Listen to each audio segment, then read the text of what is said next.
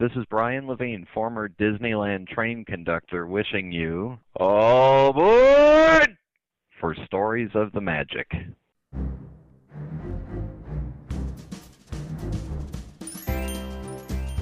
Welcome to Stories of the Magic, an unofficial Disney podcast, with your host, Randy Crane. Hear stories from Disney cast members, Imagineers, artists, and more, right here on Stories of the Magic.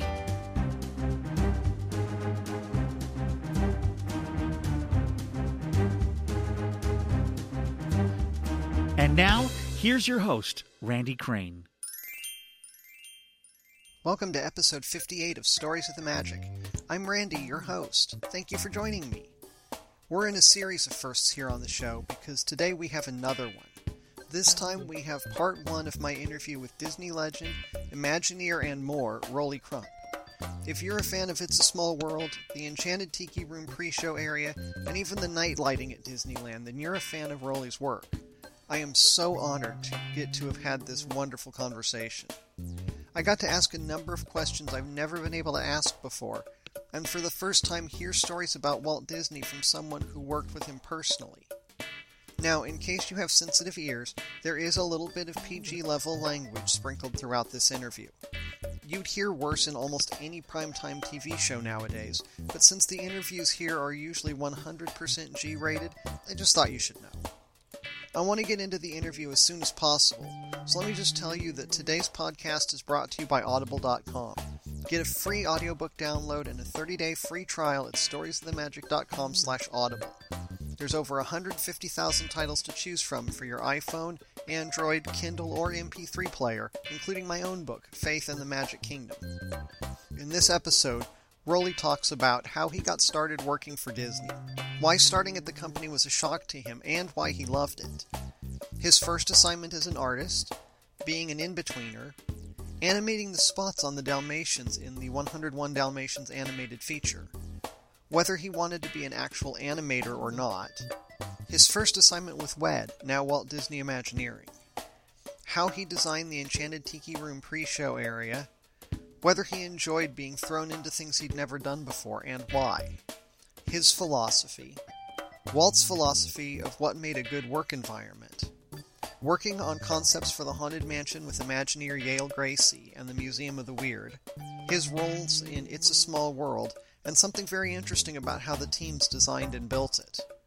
Some of the things still in the attraction that he did. How the clock in front of It's a Small World got there and Walt's hand in it. That's something I bet you probably didn't even think about, but it's there and it's got an interesting story behind it. Installing the attraction at the New York World's Fair, watching guests experience it and then moving it to Disneyland. Experiencing the World's Fair, and what Walt expected his people to do while they were there, and everywhere else. 2 instances where Dick Irvine didn't think Rolly would get a project done, but he did it anyway, including the Adventureland Bazaar.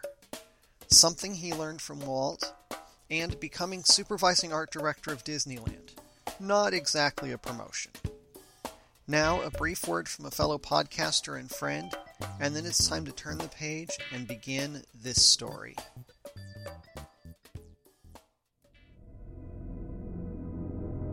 On September 22, 2004, Oceanic Flight 815 left Sydney, Australia, bound for Los Angeles and crashed on a remote and mysterious island somewhere in the South Pacific. The survivors quickly realized this was no ordinary island. The groundbreaking Emmy Award-winning drama Lost ran on ABC television from September 22, 2004 to May 23, 2010, and remains to this day one of the greatest television series of all time. Relive every moment of this amazing series as we reopen the hatch and take you deep inside each episode of this epic series. My name is Joyce. And I'm Al. And on our show, Lost Flight 815, we'll cover each episode of this immensely popular series in a unique way. We'll watch the show as we record and share our thoughts and Lost facts while you listen to the episode with us. So tune in to the Lost 815 podcast and visit us on the web at www.lostflight815.com and relive one of the greatest shows of all time. And be sure to follow us on Twitter at LostFlight815. And now, this week's interview on Stories of the Magic. Today on Stories of the Magic, I again have the pleasure of interviewing a former Imagineer and a Disney legend, and bring you a first for me, as this is the very first person I've interviewed who knew and worked with Walt Disney personally. Rolly Crump joined the Walt Disney Studios in 1952, working as an in-between artist and later assistant animator, contributing to Peter Pan, Lady and the Tramp, 101 Dalmatians, and others. In 1959, Walt moved him to show design at WED Enterprises, now known as Walt Disney Imagineering. There, he became one of Walt's key designers for some of Disneyland's groundbreaking new attractions and shops, including the Haunted Mansion, the Enchanted Tiki Room, and the Adventureland Bazaar. Now, there's much more I would like to say, but it's probably better if we talk about it instead. So I'll just say that he released his autobiography, It's Kind of a Cute Story, in 2012, co-written with Jeff Heimbuch, and has released 3 CDs of more stories, with another one out in May. Rolly, it is my great pleasure to welcome you to Stories of the Magic. It's a pleasure to be interviewed. Thank you. In the introduction, I kind of gave people a little hint, but could you tell me how you got started working for Disney and what you did at first? Well, getting started with Disney was a dream that I'd had. Growing up in those years, in the 30s and the 40s, and being an artist, everyone dreamed to work for Walt Disney. And I was one of those dreamers. And I just, for me to work for Disney would have been an absolute delight. And my mother actually wrote a letter to Walt when I was 16 and tried to get me a job. And, of course, they were nice enough to write back and say, no, he's still a little young, come back later. And I don't know who the hell sent that letter back, but I'm sure it wasn't the old man. But like I said, all artists wanted to work for Disney. And, the interesting thing about when I was hired in animation, I didn't have a clue what animation was. I didn't know how they did it or how you drew it. I knew nothing, absolutely nothing, to where a lot of the kids that got jobs working in animation had worked at Chouinard Art Institute and learned what it was all about to have 3 pieces of paper on your pegs and a light behind it and start flipping it and drawing the lines in between. And so it was quite a shock for me, but it was marvelous. I just loved it. That's great. Wow. So when you first started there, what was your very first assignment? Working on Peter Pan. It was Peter Pan. Oh, yeah. Okay. Yeah. I was doing in-betweens on Peter Pan. In fact, it wasn't too long ago that Marie and I saw the little Peter Pan once again, and I got to point out to the scenes that I actually worked on to her for her. Can you tell me which ones they were just that I can look for? Well, there's a couple. One of them is when Shmi is nailing up a sign on board the ship. That's one of them. And one of the other ones is when Peter Pan is dressed up with a big bunch of feathers, like he's a Indian chief, and he's walking very boldly towards you. So I remember that one, and I can't quite remember all of them now, but there was a bunch. Those are a couple of good ones to look for. So those are pretty easy to find. I'd actually always wanted to talk to an in-betweener because that seems like such challenging work. I can't imagine it's got to be months for just a little scene. Yeah. How did you deal with so much time and effort put into just a little bit of time on screen? Well, it's really kind of interesting because you really have to look at it that 24 drawings a second. In other words, 24 frames a second. So when you do one drawing, it's just a fraction of a second that you're doing. And sometimes a good example is that when I first started working there, when you were doing in-betweens, they would check with you every day about how many in-betweens you did. And if it was a shorts cartoon with Mickey Mouse or Goofy or those guys, you were supposed to do 30 drawings a day. We really pushed hard to do that. In fact, I worked so damn hard because I was so serious about it. I produced the more in-betweens during that time frame, and I was very proud of that fact that they told me I was like in third place about producing the most in-betweens on a daily basis. And the other thing that was interesting is Goofy, you do 8 Goofies or whatever, but if you did Peter Pan, that was equivalent of like 3 Goofies. So they gave you a little bit of advantage when you're working on the feature films. Oh, interesting. Yeah. What was it like seeing your work when you were working on Peter Pan, and then the first time you actually saw it? Well, the finished product was incredible. Of course, you have to remember we saw bits and pieces of that while it was being produced. In other words, they'd call us up and they had what they call ARIs, and they would have footage that had already been produced, and we would look at it and we'd fill out forms about whether we liked it or didn't like it, or which were our favorite characters. So we were heavily involved with knowing what was going on with every film that you worked on, because you were just doing that. Okay. And then I know after you worked on Peter Pan, a little while later on, because I've listened to a bunch of interviews with you, and so I know you worked on 101 Dalmatians with Eric Larson. Yes. And you did the spots on the Dalmatians.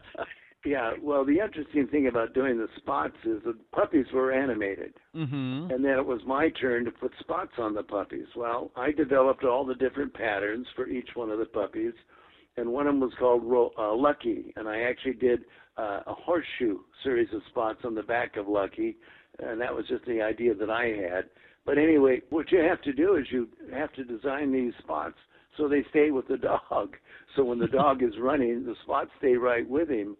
And you have to remember that there's what they call squash and stretch. When the dog is running, he stretches out. So that meant that your series of spots have to stretch too. They just don't stay as a solid pattern, because you have to remember they're on skin. So I worked on that sequence, I don't know, maybe 2 or 3 months. And that was just a matter of seconds on the screen. But I really learned a lot about that. I really was thrilled. That was the only piece of animation I ever really did. Eric did ask me to animate a scene one time, and I did. And he said, "I don't think you were meant to be an animator, Rolly." I said, "No, I don't." I said, "I love being an assistant and a cleanup, but I don't want to be an animator." Well, it seems like a lot of people kind of aspire to those big roles of, being an animator or something like that. And you really preferred the cleanup and the in-between. Yeah, I preferred really doing clean drawings, and I preferred that. And then, of course, as time went on, I realized that animation wasn't I didn't want that for a life. And that was, just prior to when WED was designed, So it worked out well. Oh, yes, it did. Thank you. Asked you to move into WED.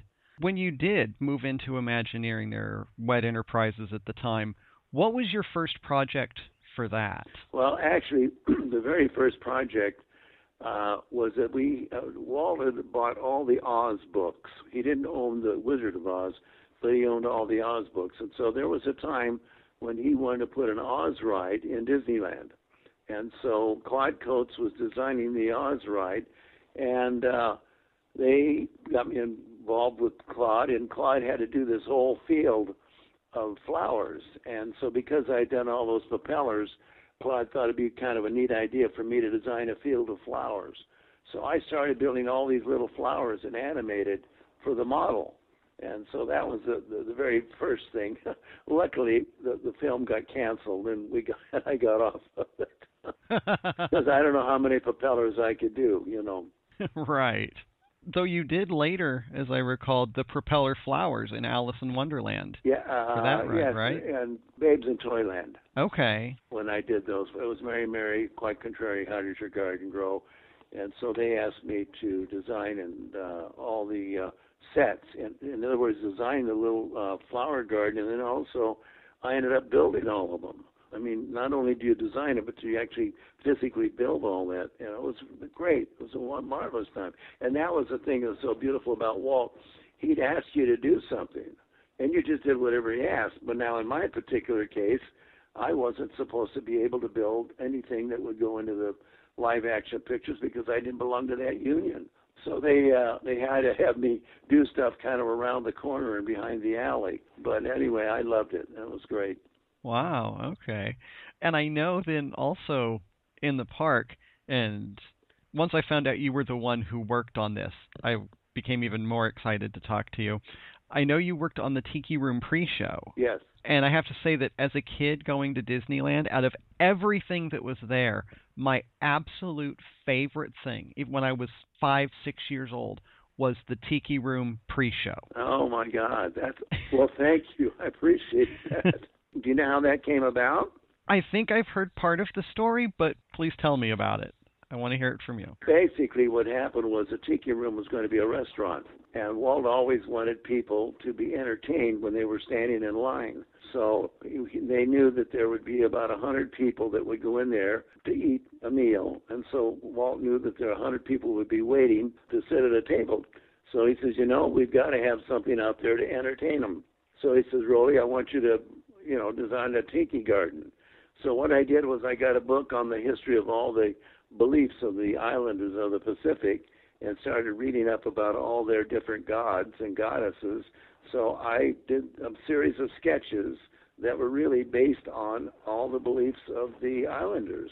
And Walt took one look at it and said, great, let's go with it. And so I had all these little pen and ink sketches, which some of them are still available. In fact, I think, are they in the book? I don't know. Yeah, they are. I'm trying to remember that. So I took those sketches to Blaine Gibson, who was a head sculptor, and I said, Blaine, Walt bought off on my little sketches, so we got to get these sculpted. And Blaine told me, he says, Rolly, I don't have time to sculpt them. And I said, well, who's going to do that? And he said, you are. And I said, I've never sculpted before in my life. And he said, well, you're going to sculpt now. So what happened was, and these are the naive years that I love to talk about so much, he taught me how to build the armature, how to put the clay on. So being that I designed the sketches, it was easy for me to understand what the little character was going to look like when I sculpted him out. But the fun part of this whole story is that the building that we were working in was really cold. It was in the spring. And the plastiline clay that you use is hard. And you have to get it real soft to push it into the armature. And it was so cold in there, I couldn't. So I put my tiki on wheels, and I took him out into the parking lot where the sun was. And so I sculpted 2 or 3 of those tikis in the parking lot. So I think the people that go to Disneyland don't realize that you do things like that. Right. You just sort of did what you had to do to get the job done. Exactly. Whatever it took to do it, you did it. Mm-hmm. And, just in talking to you for a few minutes so far, I'm kind of hearing a theme in the way that you kind of got thrown into things where you didn't really know a lot about animation, and then you started as an in-betweener, and then here you knew about drawing, but you didn't really know anything about sculpting, and you got thrown into sculpting. Yeah. Is that something that you enjoyed, just sort of having to pick things up like that? Oh, God, yes. I think the one thing that came out of all of this is I always look forward to being asked to do something I'd never done before. That was the exciting part. I guess it's because Walt gave you the belief that you could do something. When he asked you to do it, you knew you were going to do it no matter what. And so as the years went on, even though I wasn't with the Disney organization, I just loved challenges. I just loved them. It was what brought life to everything for me. Mm-hmm. Once again, something I think a lot of people try to just stick with what they know. I'm guilty of that. I don't like to do something until I can do it well. Yeah. Which that doesn't work very well because you have to learn. Yeah. And so I really admire people like you who embrace doing something new and really getting joy out of that. Well, now this is a good time to tell you a little story. I happen to have a little necklace with a little medallion on it, and it's really my whole philosophy. And on one side of it, it says, always color outside the lines, which is something that I always did. And the other side said, always believe in your crazy ideas. And I think those two statements really represent who the hell I am, and I just love it. That's great. That is a great philosophy. I like that. It is. It's funny because Marie found it, read it somewhere, and she told me about it. They're describing you.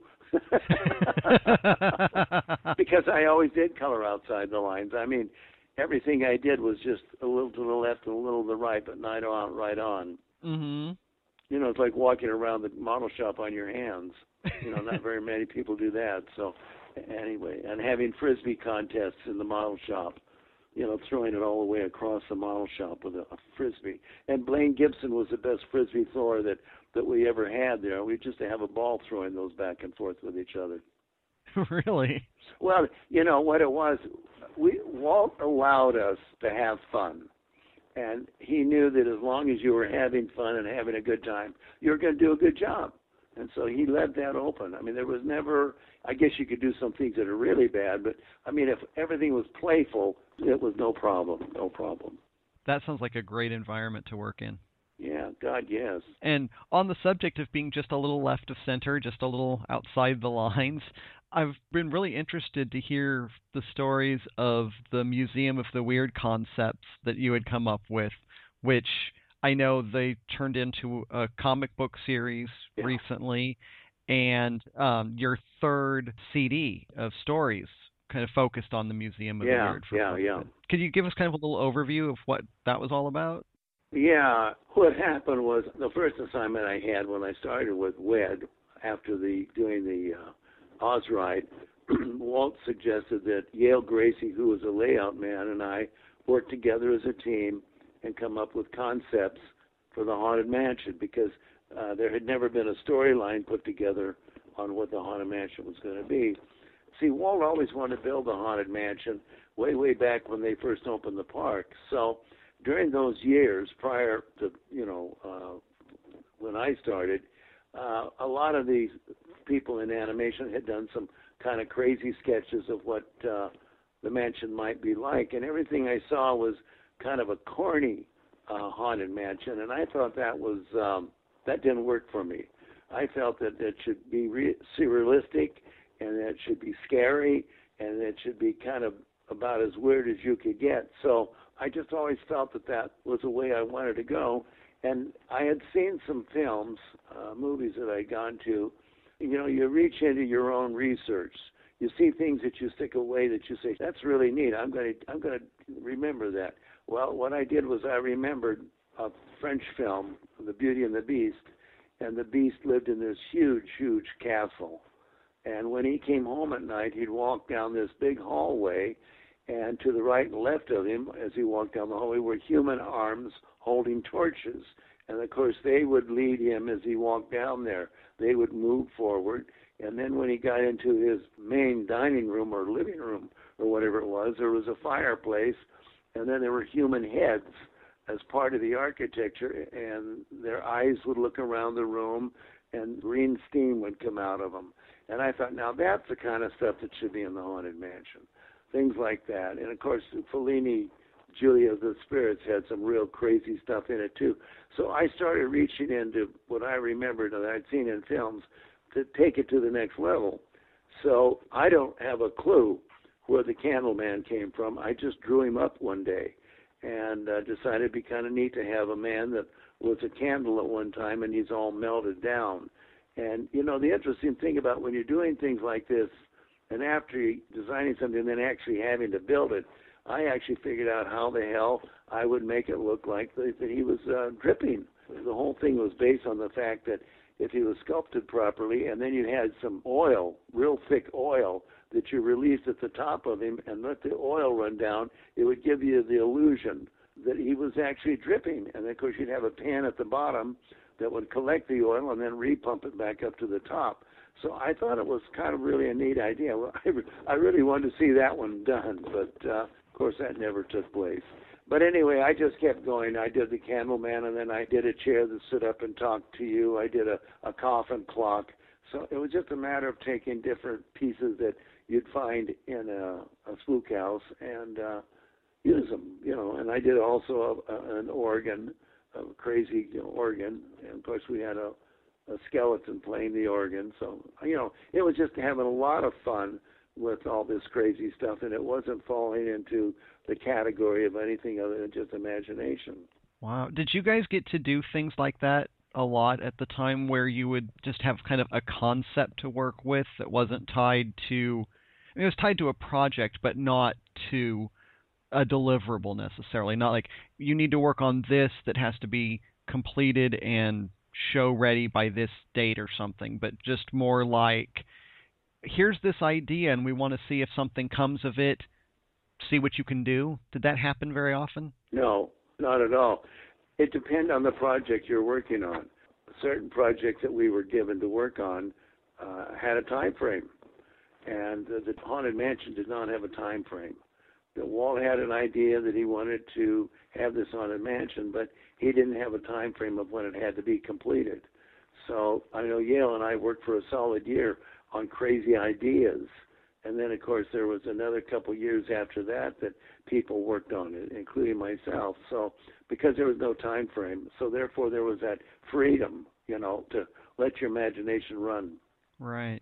Did you prefer that kind of environment, or did you prefer things that had those deadlines, or did it matter? I think I preferred the ones with the deadlines because you knew that it had to get done. When you're working on something that you don't know when it's going to get done, you lose the whole essence of it, the power of it. And no, I really appreciated that. I know seemed like every project I ever worked on had to be done in a time frame. We did Small World in 9 months. And if you really take a look at what we did in 9 months, it's absolutely incredible because nothing's ever been done like that of that size and scope since. That's true. And in fact, we just celebrated the 50th anniversary just very recently. Oh, yes. Yeah. And the World's Fair. Yes. Yeah, it seemed like It's a Small World got a lot of the attention, but there were 3 other Walt Disney Imagining attractions that debuted there. Exactly. But the main one that you worked on, the one you spent the most time with, was It's a Small World, correct? Yeah. Oh, yeah. I spent, the 9 months, actually more than 9 months. I worked on the World's Fair projects probably for almost 2 years because I worked on the Ford Pavilion before Small World. So I can remember the day that Walt called us all in and said, and this is when we were doing all the other pavilions, and he said, well, there's one more piece of real estate left at the World's Fair. He says, I'd like us to build something and put it on there. He says, I have an idea for a little boat ride. And we all thought he was nuts. We thought, well, we just got Lincoln to stand up, and he wants to do a little boat ride. But 9 months, almost to the day, we opened It's a Small World. That's incredible. And this seems like a great time to talk about it a little bit more. So what part did you play in Small World? I know the one that I hear the most about and that I've seen the most about is the Tower of the Four Winds out front. Yeah, that was Walt wanted, because of my propellers in the past, Walt wanted me to do a tower of propellers, so I was assigned to do that. Now, there's something really interesting about It's a Small World. It was not designed by one person. It was designed by a team, and everybody should be aware of that. And we all fit into it. It's like a jigsaw puzzle. Blaine Gibson sculpted all the children's heads, the singers and the dancers. He sculpted the heads. That was his responsibility. Mark Davis designed what the singers and the dancers did and where they were located, depending on what country they were in. Then his wife, Alice, designed and built all the costumes that went on those characters. And then my responsibility was to design and build all of the toys. Toys are entirely different. They're all papier-mâché toys that are in there. And then the other responsibility I had was sort of like being the glue. Once everything was getting built, I was the one that they used as the liaison to go over to the shops to where the sets were being built and review every set that was ever being built. And those sets were taken from models that were built in the model shop. And, of course, that was all Mary Blair's designs. And Mary Blair would do the beautiful renderings, and then the kids in the model shop would take those renderings and make little buildings out of them. So if you really look at it, it was a beautiful, beautiful team that put it together. And the interesting thing about it is we all overlapped each other. We never worked together. In other words, what Mark was doing, I knew he was doing it, and I was doing the toys, and he knew it, but we weren't working together on it at all. In other words, we each had our assignments, and by the time we got finished and it was all put together, it was all teamwork, and I just love that fact of teamwork. Wow, yeah, that's great. Yeah, because I actually had, believe it or not, I had 30 people working for me building the toys. Wow. And that was really special, really special. Yeah. As we go through the attraction today, I know there's been some changes and updates and things, but those toys that are in there, that was kind of one of your big things on the inside is like would it be like the kites and the chess pieces? Yeah. I'm trying to think of what other toys are in there. Yeah. Well, one of the ones that, this is a cute story. Yale and I first started developing the toys when we were over in the old Maypole building, and Walt had been in Europe, and he knew I was working on the toys. When he was over there, he found this little toy. It was a bicycle rider on a string. So one day he comes in my office and hands me this package of this toy, and he says, "Happy birthday, Rolly." And then he walked out, and of course Jack Ferguson was working with him. He says, "Well, Rolly, you're going to have to change your birthday to this day." He says, if Walt gives you it and says happy birthday, it better be your birthday. So we took the little toy out and put the string across, and we got this little guy on a bicycle going back and forth on the string. Well, I ended up actually physically building the one that's in Small World. It goes back and forth it's on a wire, and it's still in Disneyland, which is I'm very proud of. Oh yes, and the moment you mentioned it, I can picture it so clearly. That's wow. Yeah, you have to remember something. Walt always took us to the next level. Whether it was him giving me a little toy and then having me actually really build it, or for him to say, "Rolly, why don't you make that a clock?" In other words, he always had some little statement to make that always made whatever you were doing 10 times better. Yeah, I heard a presentation not too long ago from a couple of other Imagineers, and they mentioned something similar to that. I don't remember which one it was, but one of them said that you would work on something, and then Walt would come look at it, and he would make just a little suggestion, and you would think, why didn't I think of that before? Of course. And then you would do that, and then you'd want to do just even a little bit more than that, just because you wanted him to be happy, because it meant so much to you. Well, he always knew how to just put the cherry on top of the ice cream. It was just priceless. He was priceless. I got 3 or 4 things that he said to me that changed everything that I was doing, which I loved. So. Really?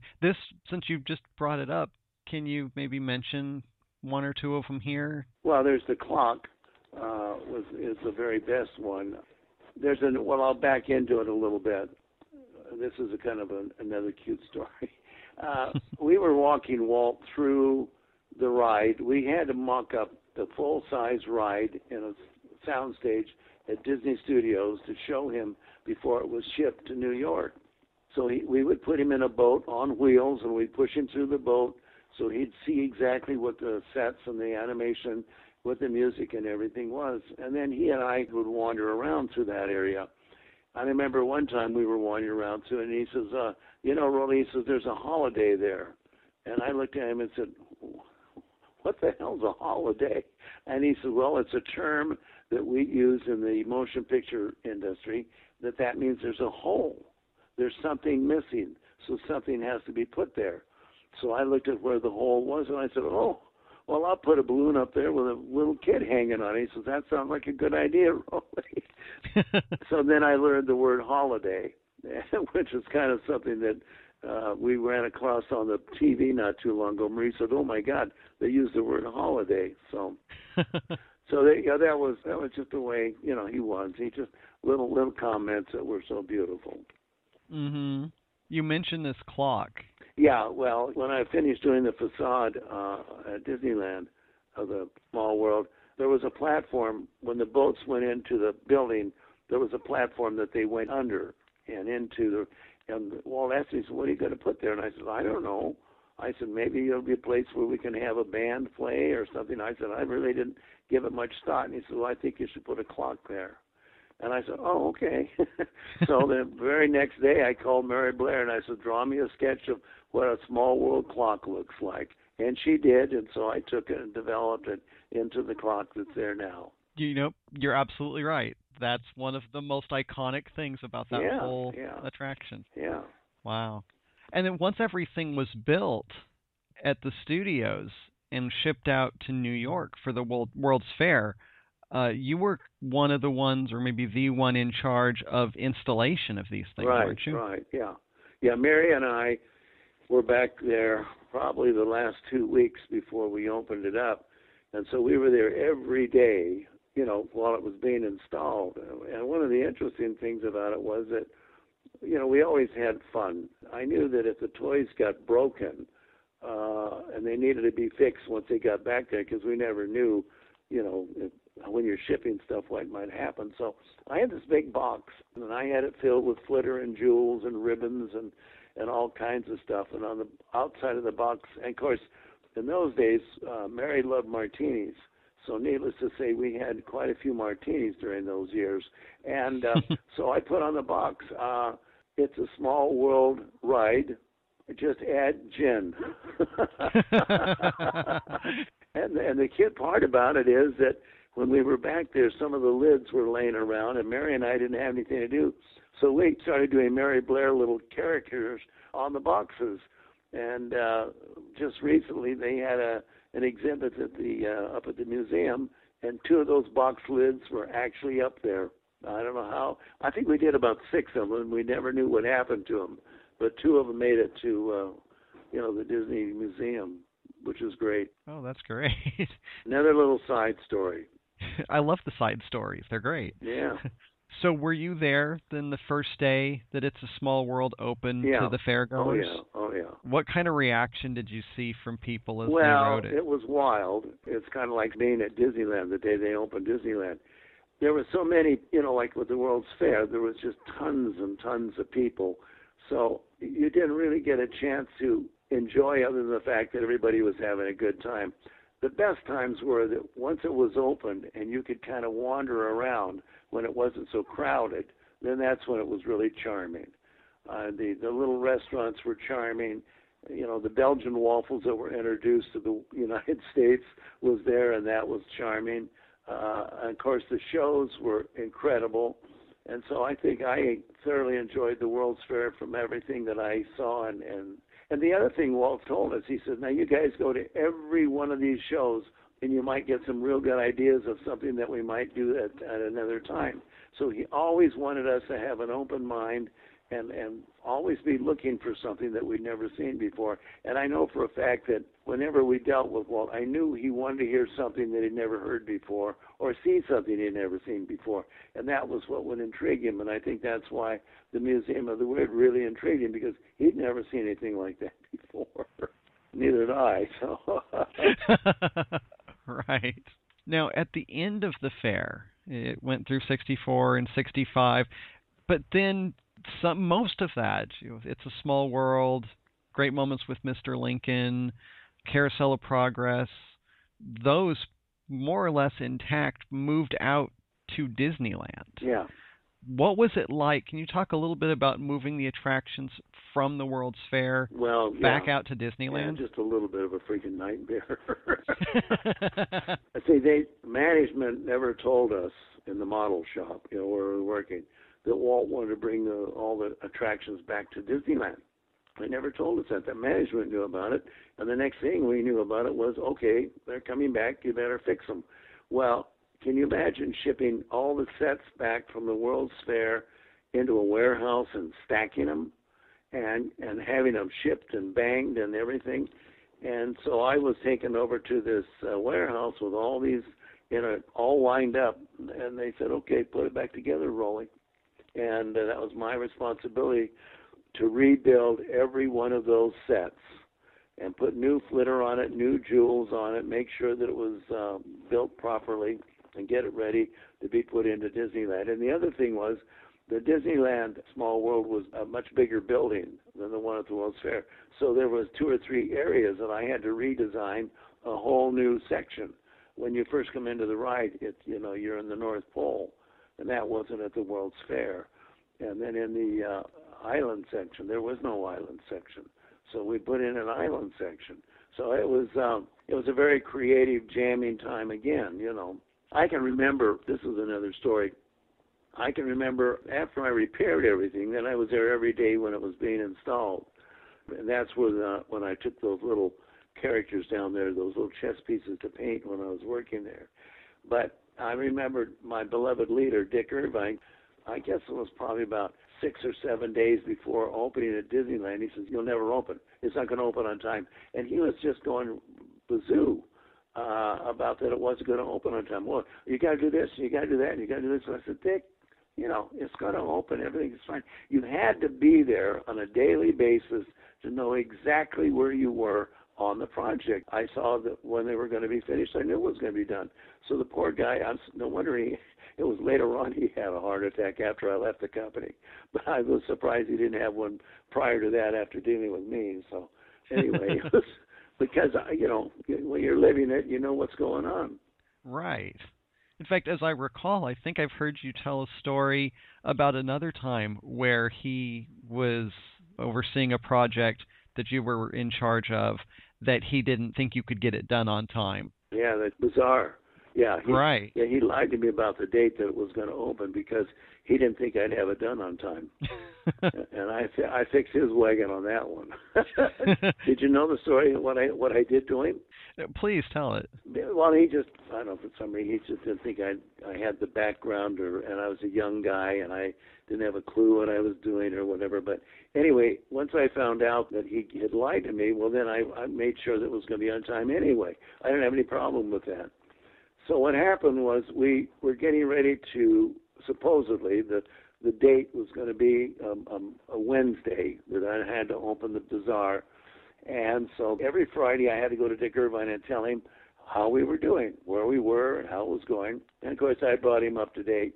Well, that Friday, of course, was the Friday before the following Wednesday. So I was shipping all of this sets to Disneyland Saturday morning down to be put in the building.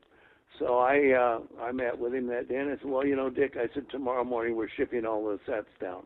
He said, what? And I said, well, we're shipping all the sets down. I said, it's opening up next Wednesday, Dick. We have to get it there in time to get the electrician to put all the electrical wiring in. He says, what? And so, I could just see him panic. He didn't want to tell me that he lied to me. So he had to call Joe Fowler, who was in charge of Disneyland. He says, Joe, we're moving. We got to have the building ready by tomorrow morning. And Joe says, but Dick, the floor's not in. They made the guys work all night long to get the floor in. And I felt sorry for the poor guys that had to work all night long. But I thought, you don't screw with the Lone Ranger. I taught my son that a long time ago. I said, you've got to be the Lone Ranger so many times in your life, and you don't screw with him. So anyway, and then all of a sudden, the next thing I know was he's telling me, well, they changed the date. So he lied to me again about the fact that they changed the date. But anyway, we got it all done, and Walt loved it. I know that Walt came down that night when we opened up the bazaar, and he was just a delight to be with. Mm.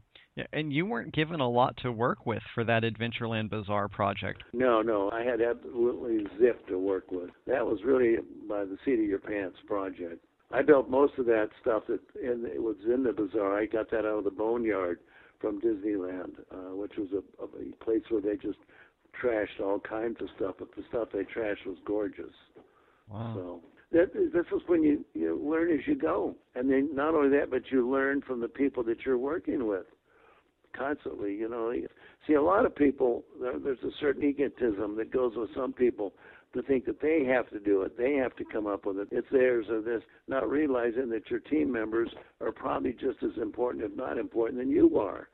So I've always made sure that I've had team members around me, and I always gave them the freedom because I believed in them, and just turn them loose instead of sitting on them and make them do it my way, Mm-hmm.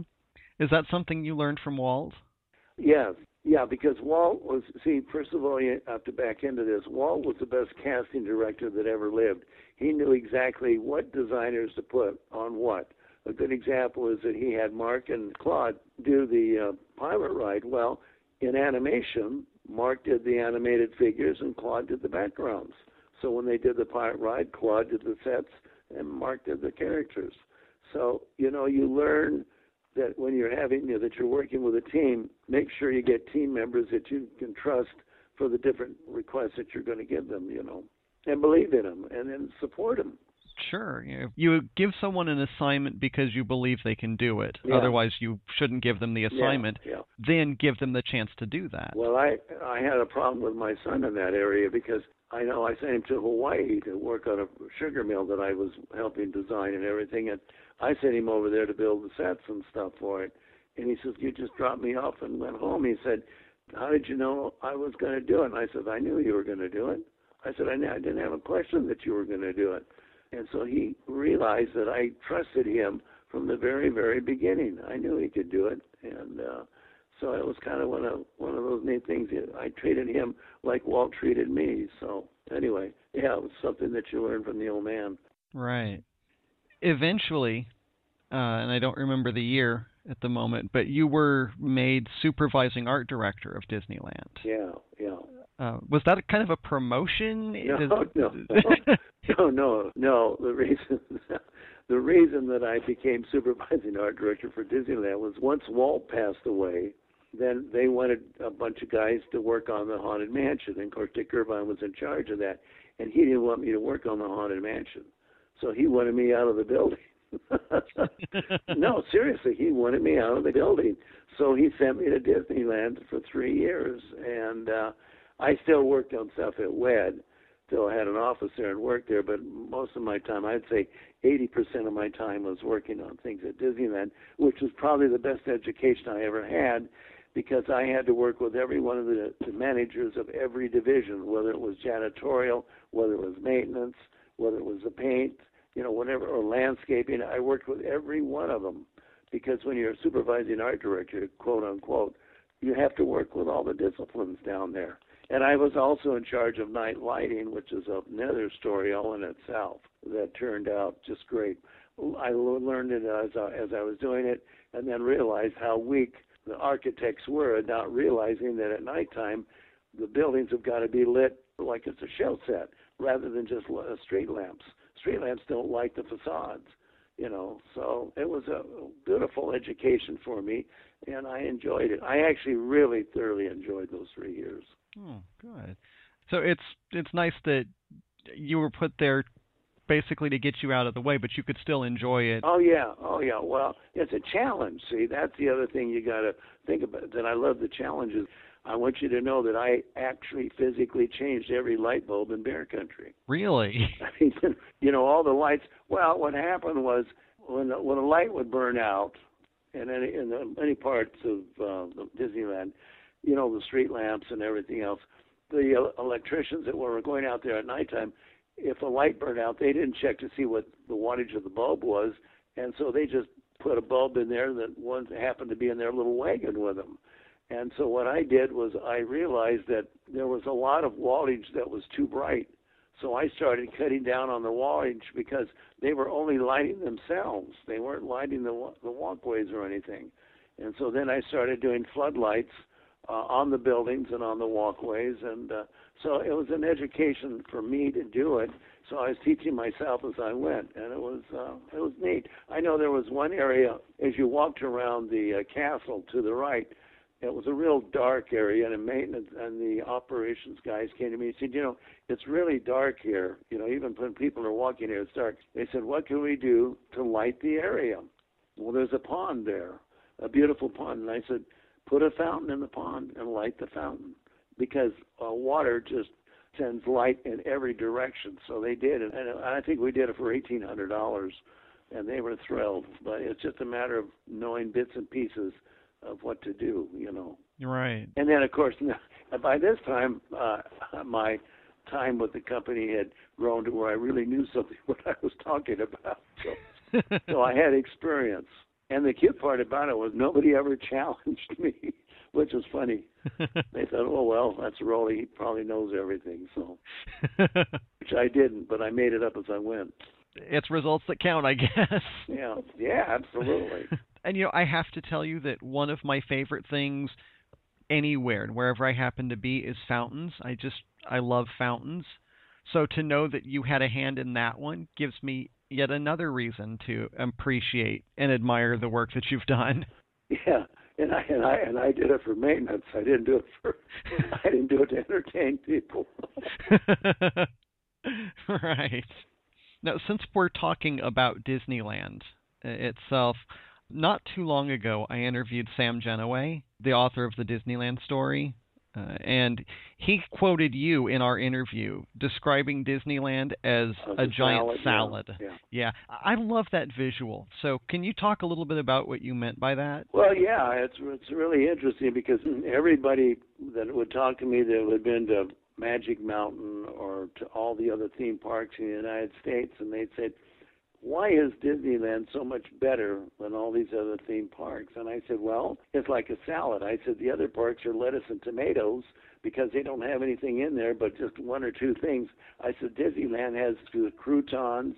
It has all the tasteful things that are in there that the other theme parks don't take into consideration as being part of their theme park. So everything that was put into Disneyland is immaculate, it's perfect, and the awnings, the umbrellas, and everything.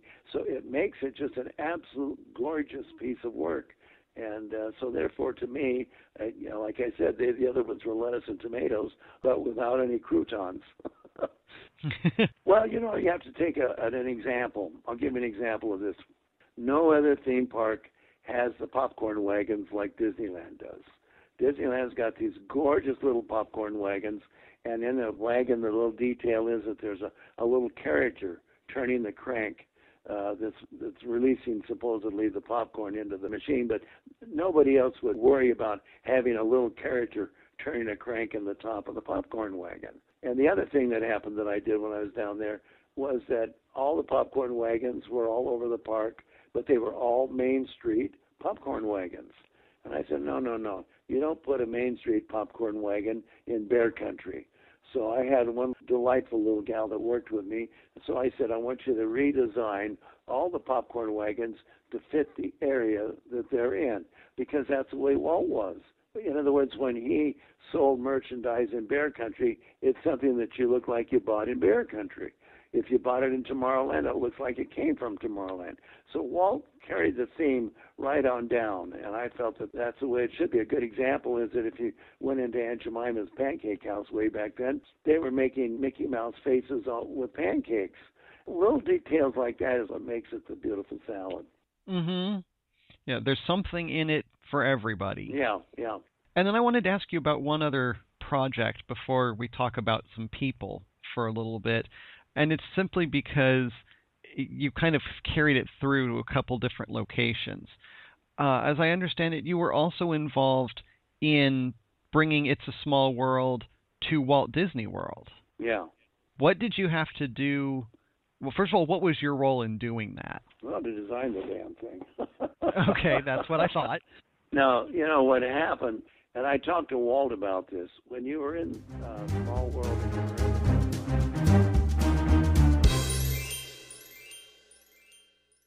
That brings us to the end of this week's show. A special thank you to Rolly Crump for being my guest, and to you for listening. Next time we finish Rolly's interview, hearing more about projects he worked on, and about some great people he worked with and for, including, of course, Walt Disney. So come back next time to hear more from Imagineer Rolly Crump. If you're currently doing something because of your love for Disney, you've written a book, you're blogging, writing or performing music, art, whatever, and you want to tell people about it and why it matters to you, I want to hear from you. I also want to talk to and hear from people who've worked for Disney.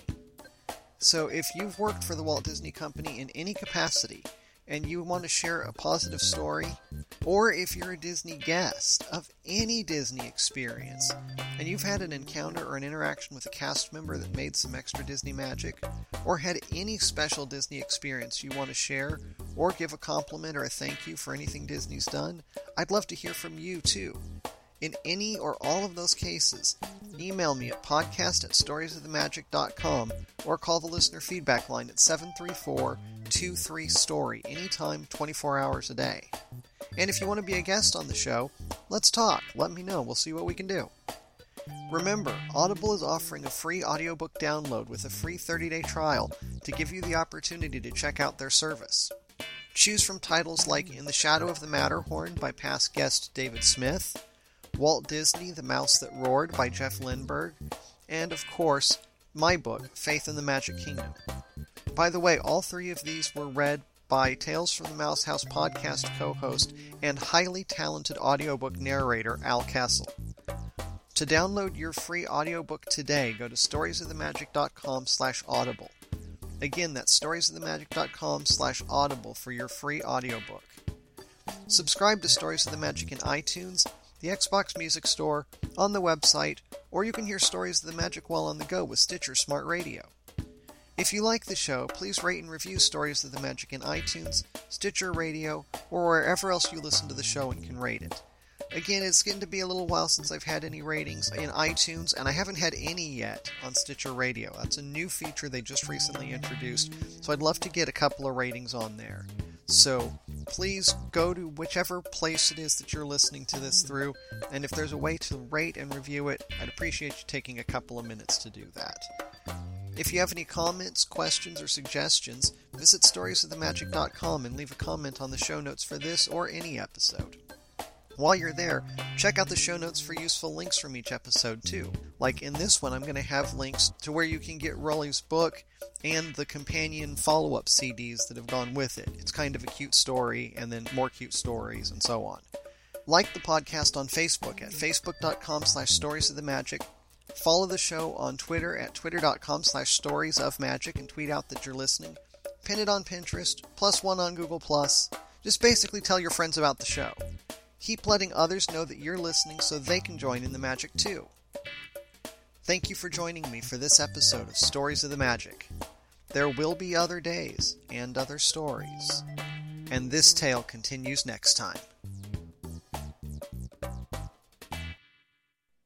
You've been listening to Stories of the Magic with Randy Crane. If you have feedback, want to share a story of your own, or even be a guest on the show, write to Randy at podcast@storiesofthemagic.com or call our listener feedback line 734-23-STORY. And don't forget to visit the website storiesofthemagic.com for show notes from this and every episode and to leave your comments. Thank you so much for listening, and remember, live your dreams and make the magic in your world.